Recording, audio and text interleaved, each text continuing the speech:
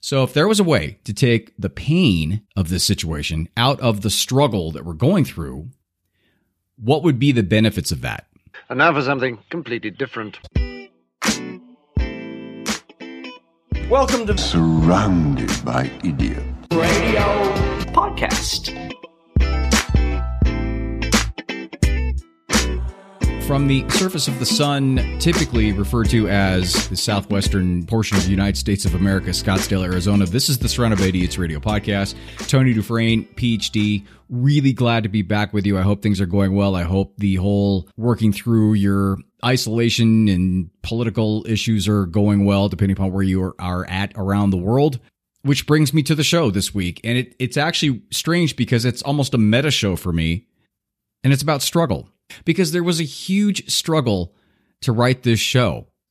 Given the current pandemic and political nonsense and all the significant life events that are going on that are so impactful, not just to you, but like to everybody else, it's hard not to just want to talk about that so we could all sort of do a little talk therapy and create solutions or brainstorm and maybe even make the pain and the anger and the depression and the struggle just go away.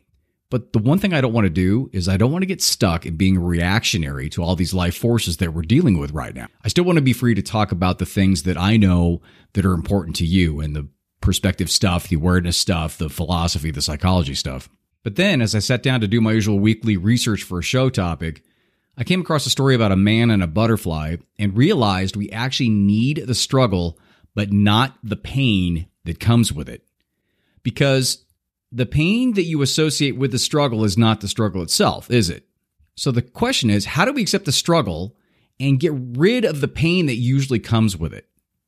I mean, just think of how much you can learn about yourself and others when you're not consumed by the stress and the frustration and the depression and the anger and the binge drinking that's come about as a reaction to this current upending of our universe. This global pandemic has taken a piece of everything that we've used to identify ourselves with, to feel connected with ourselves and with others. I mean, there are people that are dealing on multiple issues at the same time, with relationship stuff, with family challenges, with financial issues, and work challenges, or with health stuff, both physical and mental. So if there was a way to take the pain of this situation out of the struggle that we're going through, what would be the benefits of that? Well, from a psychological perspective, the benefits would be it broadens your perspective. It's definitely a character strengthener with determination and grit and resolve. It builds confidence. It creates clarity that helps you prioritize the components of your life. And it just creates more fulfillment in your life. There are a number of studies where neuroscientists have found that mistakes are helpful for brain growth and connectivity. And if we're not struggling, we are not learning. Not only is the struggle good for our brains, but people who know the value of struggle improve their learning potential overall. Now, this knowledge, it wouldn't be earth-shattering if it wasn't for the fact that us in the Western world are trained to jump in and prevent learners from experiencing struggle. I mean, we try to be the nice guy, right? Or we are the helicopter parent.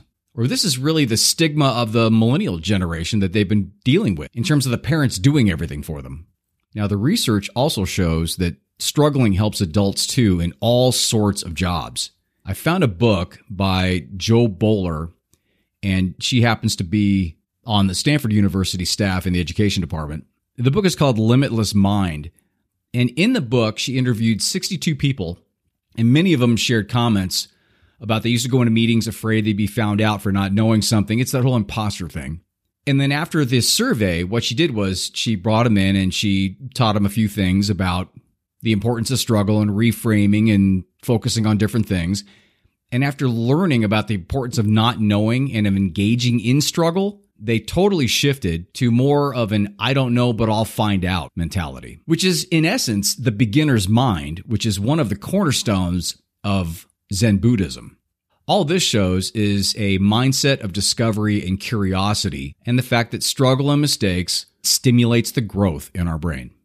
I also wanted to share a story, and it goes like this. A man found a cocoon of a butterfly, and one day a small opening appeared. So he saw and he watched the butterfly for several hours as it struggled to force its body through that little hole. Then, all of a sudden, it seemed to stop making any progress at all. It appeared at that point as if it had gone as far as it could and it could go no further. So the man decided to help the butterfly, and he took a pair of scissors and snipped off the remaining bit of the cocoon. And as he did that, the butterfly emerged easily. But it has swollen body and small shriveled wings. So the man continued to watch the butterfly because he expected that any moment the wings would enlarge and expand to be able to support the body, which would shrink over time. And interestingly enough, neither of those things happened. In fact, the butterfly spent the rest of its life crawling around with a swollen body and shriveled wings. It was never able to fly.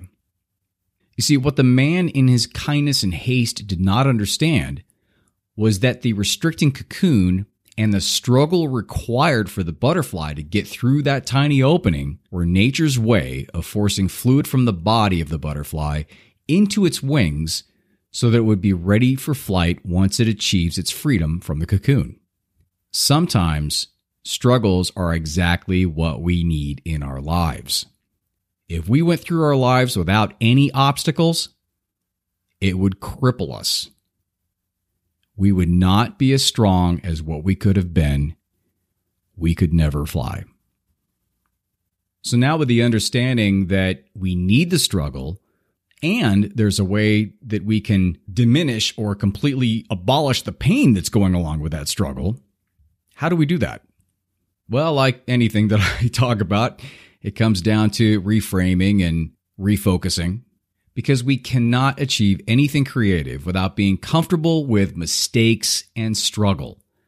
And we should all embrace our times of struggle, knowing that they're helping our brains. When we shift our perspective to, like I talked about earlier, a 3-year-old's sense of discovery or curiosity, and start approaching different situations, different jobs, conversations with a comfort with uncertainty and struggle, and with a willingness to learn from others and be flexible in approaching our problems, our outcomes most definitely will improve. Your brain will grow, you'll be more comfortable with the uncomfortable, and you will live a more fulfilled life.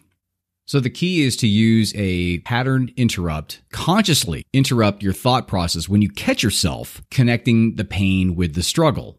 And then at that time, when you start feeling bummed out or you start going into some death spiral, if you can look at that note on your bathroom mirror, or if you can remember to remind yourself to be that curious 3-year-old and be open to the learning that's going to come from the struggle, then that will create immediate shifts, and that is what gets rid of the pain that's associated with it. And the good news is, the more you do that, the more you start reprogramming your brain not to immediately go into a struggle equals pain formula. And there is no way after doing that you're not going to see a noticeable difference in your growth and your expansion moving forward.